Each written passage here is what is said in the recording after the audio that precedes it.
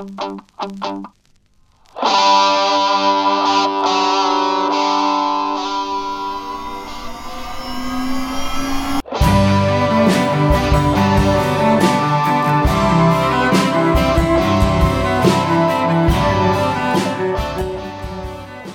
John Dickson here. I hope you're doing well. We're in between seasons at the moment, so it's a good time to go back through our catalogue of 5 seasons and see if there's anything interesting you might have missed. We're hard at work at producing season 6. We've got some pretty cool topics. In the meantime, I'm going to be sending out a few of these brief singles over the coming weeks.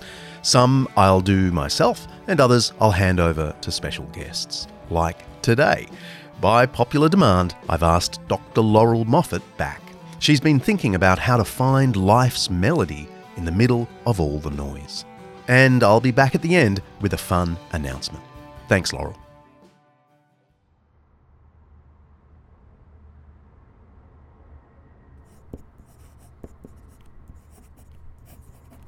Like almost all school children in Sydney during our 4-month COVID lockdown of 2021, my daughter was learning from home, which means, like many other parents, I was learning too. And the theme of each day was roughly this: math, then English, sometimes followed by science or history or art, but also, always, music. The musical pieces were set once a week. One week, it was the Carnival of the Animals.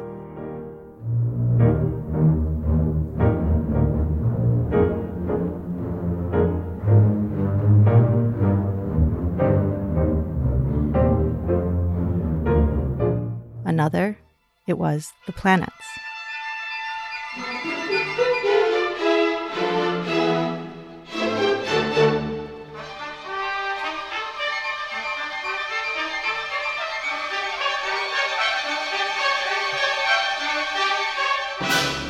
And still another, the 4 seasons.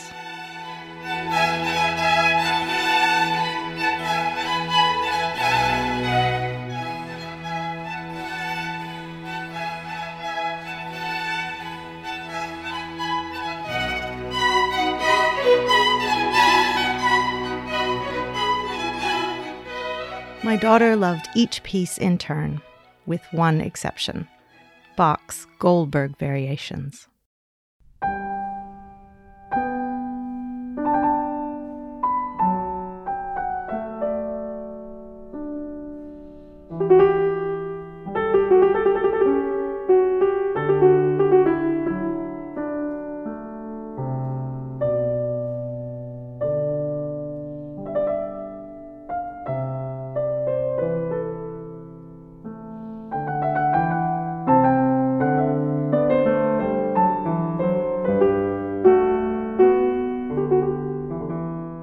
It's easy to see why a 6-year-old might prefer to listen to the planets, or the seasons, or the animals. Each of these works presents a world that is easy to picture. Whether it's a system of planets, the seasons on Earth, or a zoological catalog.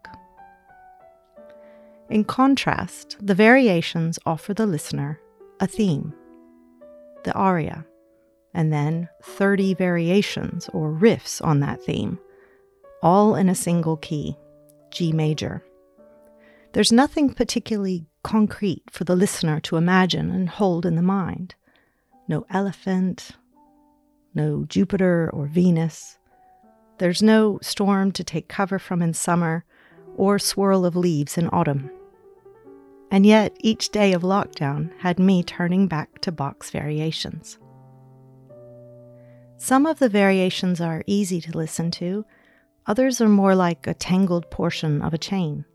They lurch at some points and glide at others. They aren't any one thing. They're in turn confounding, recursive, beautiful, playful, mournful, puzzling. They're a challenge to listen to, and pianists are quick to tell me that they're even more of a challenge to play, which makes me wonder, what does a piece of music composed almost 300 years ago have to do with life now?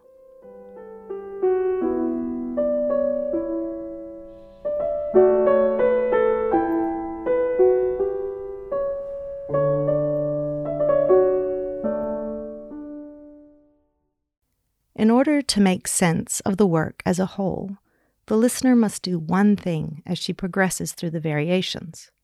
Remember the theme, or just the fact that there is a theme at all.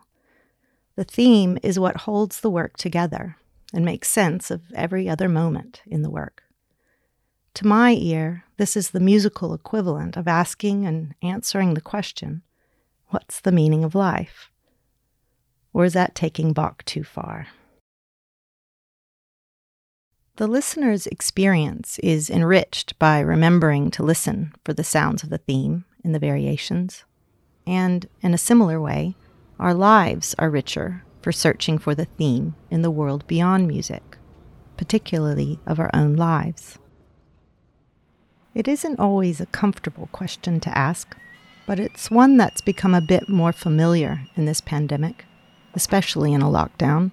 A time when we may not be able to do the things we'd like to do, or go where we'd like to go, or see the people we'd like to see. For many of us, it's a time of loss instead of gain, a time of limitation and constraint rather than expansion.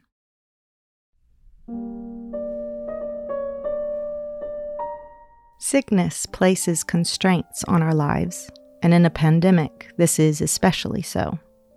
In fact, there are so many constraints that it's easy to be distracted by the trills and arpeggios of vaccine mandates, mask wearing, the theater of the pandemic, rather than the fact at the core of all of this, that we must acknowledge our own limitations, which, in a bitter nutshell, is the fact of our own mortality. We may fool our healthy selves into thinking that our own potential or the possibilities in life are limitless, but the pandemic asks us to look again and reckon with the reality of our limitations. And limitations in a pandemic lockdown can feel especially binding. I hear you ask again, what do the variations have to do with life and the fact of our own mortality? Maybe nothing, or maybe it gets right to the heart of it.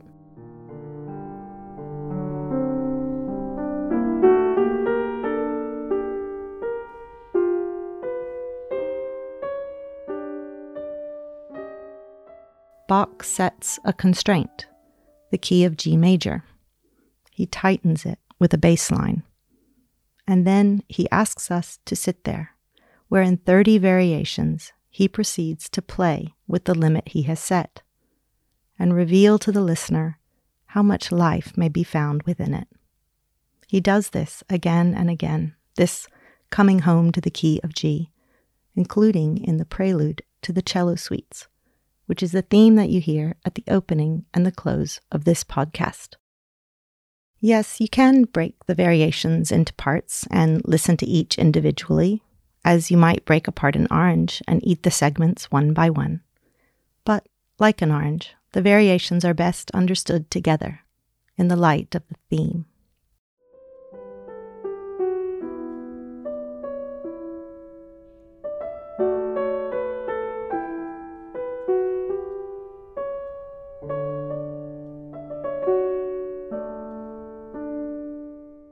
The variations are a bit like lockdown, a bit like life in a pandemic, a bit like life itself, when our favorite distractions are taken from us, our music in another key, so to speak. We may experience our lives day by day, piece by piece, and on strange days or in strange times, things may not seem to make much sense. But Bach reminds us that sometimes the best thing to do is to sit in the circumference of our own limitations, and in that discomfort, ask the question that is always worth asking ourselves. What is the theme? And how can I hold on to it in all of life's variations?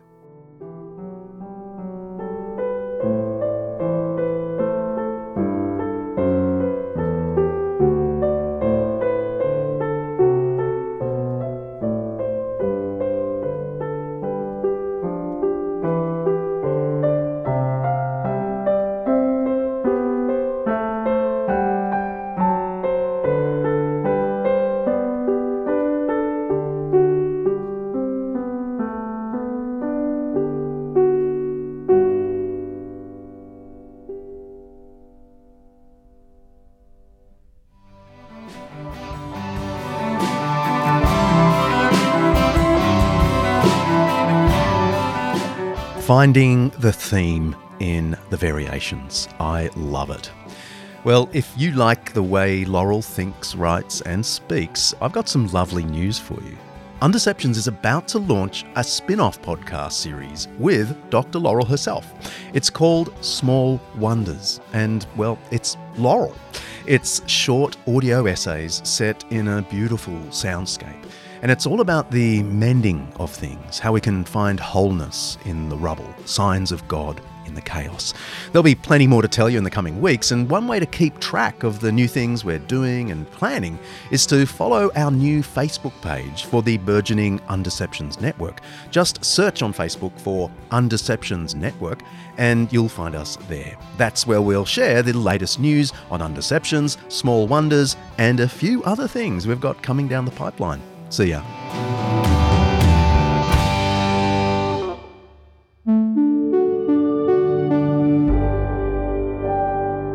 An Undeceptions podcast.